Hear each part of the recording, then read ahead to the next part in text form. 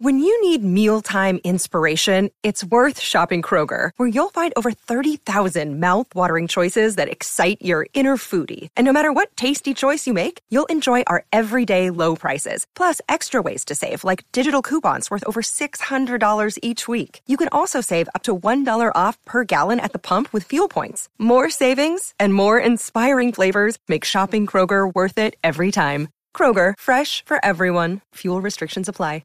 Another day is here, and you're ready for it. What to wear? Check. Breakfast, lunch, and dinner? Check. Planning for what's next and how to save for it? That's where Bank of America can help. For your financial to-dos, Bank of America has experts ready to help get you closer to your goals. Get started at one of our local financial centers or 24/7 in our mobile banking app. Find a location near you at bankofamerica.com/talktous. What would you like the power to do? Mobile banking requires downloading the app and is only available for select devices. Message and data rates may apply. Bank of America N.A., member FDIC.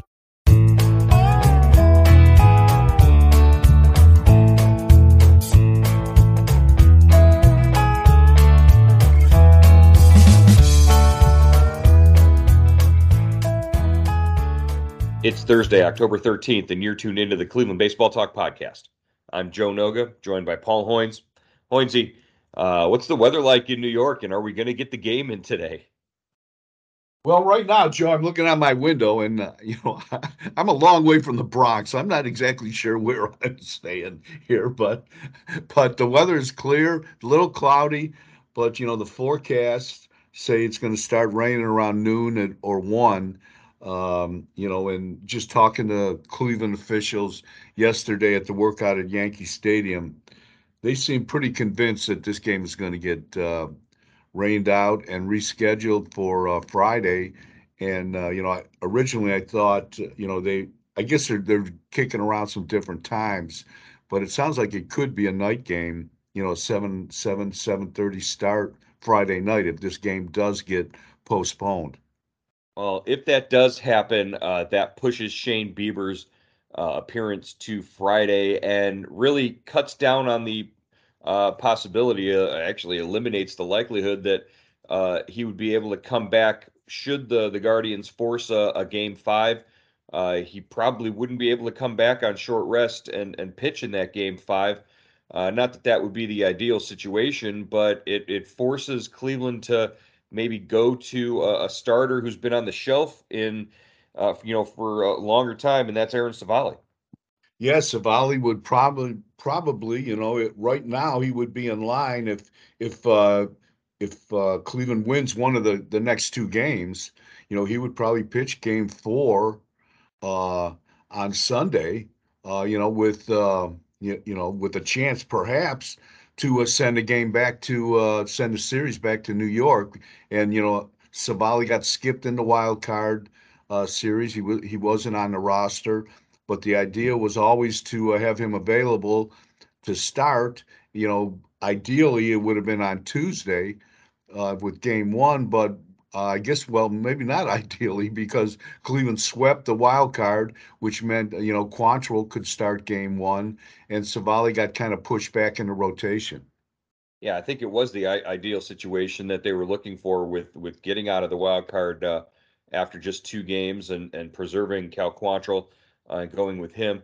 It's pretty much the home field advantage or the earning the bye advantage that New York got, being one of those top 2 seeds and having to wait through the wild card round, was that they got to set their pitching rotation for the first game of the division series as opposed to having to set it for the first game of the wild card series. And now Cleveland's playing catch up. Basically, if the series gets extended, they're going to be able to use their ace Garrett Cole more than one time in the series, whereas Cleveland will only be able to use Shane Bieber one time in the series, and that's either tonight or tomorrow. Yeah, right, exactly. And Cole could go. What I guess he could go. He beat him on Tuesday night in Game 1. He could come back. On short rest? Yeah, on Sunday on short rest, or Monday on full rest, right? So if this series goes 5 games, so they're kind of playing with house money here, and with the way Cole has dominated Cleveland, I would imagine they're feeling pretty good in that Yankee dugout. Yeah, but you've got Shane Bieber going hopefully tonight. If you're Cleveland, maybe you don't want to see them try to play the game tonight and just bang it early and say let's just try Friday, because if they do try to start the game and Shane Bieber goes short or the game gets delayed or interrupted, you would lose your possibility for Bieber going deep into a game. We saw him go 7 innings plus in the wild card round. Uh, this is what you're looking for out of this guy. He's coming back. He's got a lot to prove against the Yankees. You want to give him every opportunity to go deep into a game as you can. Yeah, definitely. And I don't think, yeah, if I would think that would be the major reason why they would, postpone this thing early today. If the weather report is poor, that you wouldn't, either team, Bieber or the Yankees, wouldn't lose Nestor Cortez. The Cleveland wouldn't lose Bieber. They wouldn't start it and then have to postpone it after what, 4 or 5 innings. Yeah, the last thing the Yankees want to do is have their starter, uh, you know, start a game, then a rain delay, and then they have to come back and piece together 5, 6 innings with a bullpen that they know that they don't have a lot of confidence in. So I think if all things being equal, the Yankees are going to want to push that game to Friday, and it's probably not the worst idea for Cleveland if that happens. Yeah, and it gives you a clear runway for Bieber to go deep into the game, and probably Cleveland's best chance to kind of extend this series. You got your best guy on the mound, like Stephen Kwan said. Bieber is our dog, and when he goes out there, we feel we have a good chance to win. And they need it. They need to steal a win here in these 2 games, Joe. Even though it seems like we've been in New York for a long, long time, but they need to get out of here with at least one win here. Well, you got a chance to talk to Bieber. The media got a chance to meet with him on Wednesday after the workout. What was the mood? I guess Bieber at this point of the season has earned his amateur meteorologist degree. He has been affected by weather, and his starts have been affected by weather more than any other starting pitcher in Cleveland's rotation this year. It seems like at least once a homestand, he was getting bumped for, the threat of rain or potential for that. He started game one of a rain out doubleheader more times than I can remember. What's Bieber's attitude and approach to all of this, sort of uncertainty, and has it made him maybe a little bit more, a better, more veteran, more mentally strong, having to get through all of these kind of things multiple times this year? Yeah, I think it has. It's kind of. I think he's gotten used to it, Joe. I really do. Um, a long time ago, when I first started covering the Indians, there was a guy named Mike Jeffcoat, and he kind of ran into the same kind of problems that Bieber's run into with the weather. I mean, he got rained out so many times they called him Raincoat instead of Jeffcoat. And I don't know if there's a synonym for Bieber, with the rain, but I think you summed it up pretty good. He's Wally Canaan, the weatherman, when it comes to rain. I think he's gotten used to it. I don't think he likes it, but he's learned how to, kind of roll with the punches and adapt to it. And, he talked about that a little bit yesterday. Can can the extra he is such a creature of routine, and he likes to stay on regular rest, and he's effective when he's on regular rest. Can the extra day of rest hurt him more than it could help him? You would think an extra day to sort of build up or feel a little stronger would help, but these guys like their routines, and when they're not pitching on that fifth day, they sort of get itchy. Yeah, they do. And like you said, they're creatures of habit. But I think, an extra day at this time of the year after a long season, he made 30, 32 starts, pitched 200 innings. I don't think that's going to hurt him. And I think he's it's not like he's a rookie. He's been through these things before. He's had pitched on 5 and 6 days rest, so he knows how to adjust. I don't think it'll hurt him. Well, that's definitely good to sort of think about Bieber being at full strength and being at his best, even if he's got an extra day. The bullpen actually could benefit from this. You get back a guy like a James Karinchak who pitched on in Tuesday's game, and you get a Trevor Stephan with a couple of extra days rest there.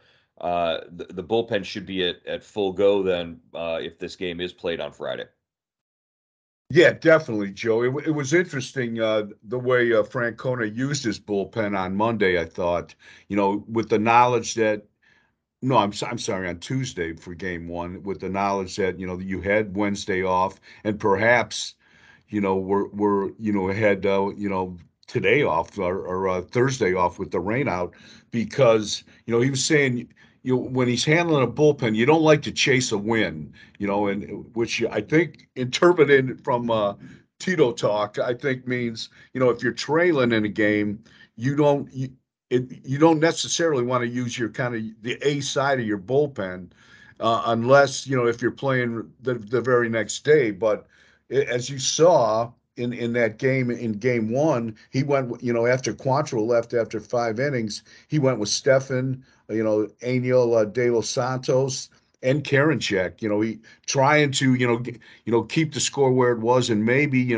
pull a win out of rabbit out of the hat with a win late, with the knowledge that he was off. You had Wednesday and perhaps Thursday off. So that was kind of, and I think with those 2 off days right now, that all those guys, the best part of that bullpen is really going to be rested and ready to go. Yeah, the only one that we're surprised didn't pitch in that game on Tuesday might have been Emmanuel Clase. I think it's we got into that stretch there of the 9 game homestand at the end of the year, and we saw how often he was rolling Emmanuel Clase out, and we're wondering why he was pitching so much at the end of the season. It just could be to keep him sharp, but Clase didn't pitch on Tuesday. You got to imagine he's going to pitch at some point in game two, whether it's tonight or tomorrow. Even if they're trailing at some point, he's got to get in that game just to make an appearance and get get an inning in there at some point. Yeah, I think that's a good point, Joe, because you're right. Obviously, this guy made more, tied with who I mean, he tied for the major league lead in appearances with 77 during the regular season. He's used to working a lot, led the big leagues with saves. So yeah, this guy, I would be stunned if we don't see him tonight or tomorrow. You guys did get a chance to talk to Andres Jimenez. He had a double in game one, but like many of the other Guardians hitters, found it pretty tough go against Garrett Cole in that first game. What did you learn from Andres Jimenez about his approach to the American League Division Series? Yeah, I asked Andres, just and we've kicked this idea around, Joe. That obviously the pitching, you know, kind of goes up a level in the postseason, and I asked him if that makes Cleveland's approach to offense, by the an offense predicated on stringing 5, 6 hits together, getting some walks, as opposed to hitting the home run, if that was more difficult in the postseason. But he didn't agree. He thought, you can't change your approach. Sometimes luck figures into this, and if you just have to keep, basically doing what you've done all season, and we'll see. And it made sense. I thought that's how he would answer that question. But he's one of the guys that kind of really carried Cleveland during the regular season, and it's such a short span. They've only played 3 games in the postseason, but these, timing is everything. And if you're not hot in the postseason, it really kind of puts you under the microscope. Yeah, and the way that he sort of carried the bottom part of that lineup, whether he was batting fifth, sixth, seventh, during the season. It sort of extended the lineup when they were hot and they were able to turn things over and get back to Juan, Rosario, Ramirez in the top of the order. It was usually an inning started by something that Andres Gimenez did, and you couldn't argue. In June, July, August, you couldn't argue against Gimenez being one of the hottest hitters in baseball from the seventh inning on. It seemed like he was always coming up with big hits during rallies and home runs late, and just a guy whose bat that they really need to sort of not disappear in this situation at this point in the season. He's a real key to that offense, and regardless of what he does defensively, I think he gives you your best chance to win no matter what at second base defensively. But like you said, just to continue doing what they're doing, to keep that same approach. We've heard Tito say, we can't ask them to change who they are at this point. Maybe some of that running game comes into effect. Gimenez is probably one of the best bunters on the team. Maybe you get that Yankees infield defense moving a little bit and see if you can, make plays that way. But you're right. It's not a surprise to hear Gimenez say that. It's just, if that's the way it's going to go, then they better be productive trying to do it. Yeah, he is, like you said, he's like the link. He's an important link to linking that bottom of the lineup to the top of the lineup. And when he's not hitting, it kind of gets a little sparse at the bottom three spots. What they had Brennan, Hedges, and Straw in game one, and what Straw had that produced one hit with Straw, Straw with a single, an infield single. So, it's they've got to do better than that if you're going to beat the Yankees. What did Miles Straw and Stephen Kwan say about the Yankee fans in the stands, giving them a hard time basically throughout all of game one? Yeah, that was interesting, Joe. Before the game, Terry Francona had his press conference with the media, and he said, hey, this is the biggest stage in baseball. When you play the Yankees, you're the only show in town, and you expect fans to get on you. It's like a badge of honor, and that message, Straw and Kwan didn't repeat it word for word, but you could tell either Francona had talked to him or they had been listening. They had been good listeners because they both said that they had a great time with it. They enjoyed it. It was a privilege getting get, getting yelled at and booed by over 47,000 fans. And Straw said that.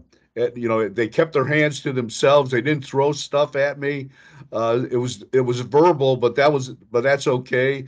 And Kwan kind of came prepared. He was wearing the PitchCom device in his cap, so that was blasting in his ear, and that was he couldn't hear. That kept the crowd noise to I guess to a medium a medium roar. So he said he couldn't pick up any individual chants. Yeah, I remember back to when we were doing podcasts about the incident that happened back in April, and there was culpability certainly on both sides in terms of the fans. You never throw things, you never threaten or get personal with a player the way that they were and hurling insults at Stephen Kwan. By the same token, if you're Miles Straw, you can't climb the fence and go into the stands the way that he did. But you sort of understand why he did what he did. Uh, Fast forward to it's October. Certainly the stakes have changed. The circumstances have changed. I've got to imagine that Yankee Stadium security is more aware of the situation and the fans themselves. I mean, they took a black eye that day. The Yankee fans did, and there's a bit of truth to what Miles Straw said after that incident.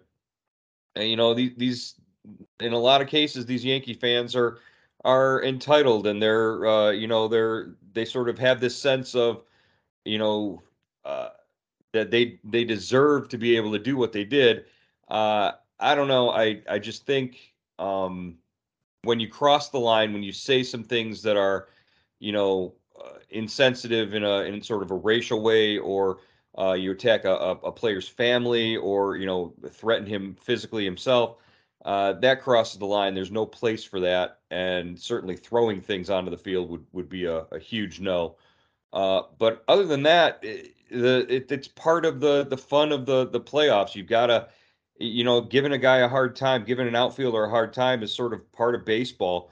So it's good that the Guardians were prepared for it. Were mentally, sort of put on their armor when they needed to, and got through it. I'm sure as they get further away from the incident, and more games under their belt there, it'll be less and less. But certainly expect the Yankee fans to boo Miles Straw again based on his comments. That's only natural. The good thing is, hey, you win tonight and you win 2 in Cleveland, and you don't have to come back to Yankee Stadium until next year. Definitely. The guy out of that incident, Joe, I know we've kind of, beaten it here, but the guy I felt most sorry for was Kwan. I mean, all Kwan did was run into the outfield fence and kind of stun himself. He didn't say anything, he didn't do anything. The guy is like knocks the wind out of himself, cuts himself on the chin. He's kind of sitting there stunned. And all of a sudden, he's public enemy number one in New York. And I think that probably more to do with the success he had during the regular season and the player he's become. Yeah, from that incident was born the legend of Stephen Kwan, I guess, and always a positive thing to see. Always good to see a positive come out of it. The way he played the remainder of the season. So, yeah, it just got to keep track, and got to keep your eye on it in terms of knowing they're out there, but no harm, no foul in game 1. So let's play on. Hoynesy, we will have updates as soon as we know it about whether or not game 2 is going to take place today or tomorrow. So far, no word, but I'm sure a decision is coming at some point this afternoon. And as soon as we have it, we'll push it out on our subtext to our subscribers, and post it on Cleveland.com. Until then, keep letting us know what's going on in New York, and we'll wait to see you back here for game 3 on Saturday. Okay, Joe, good deal, man.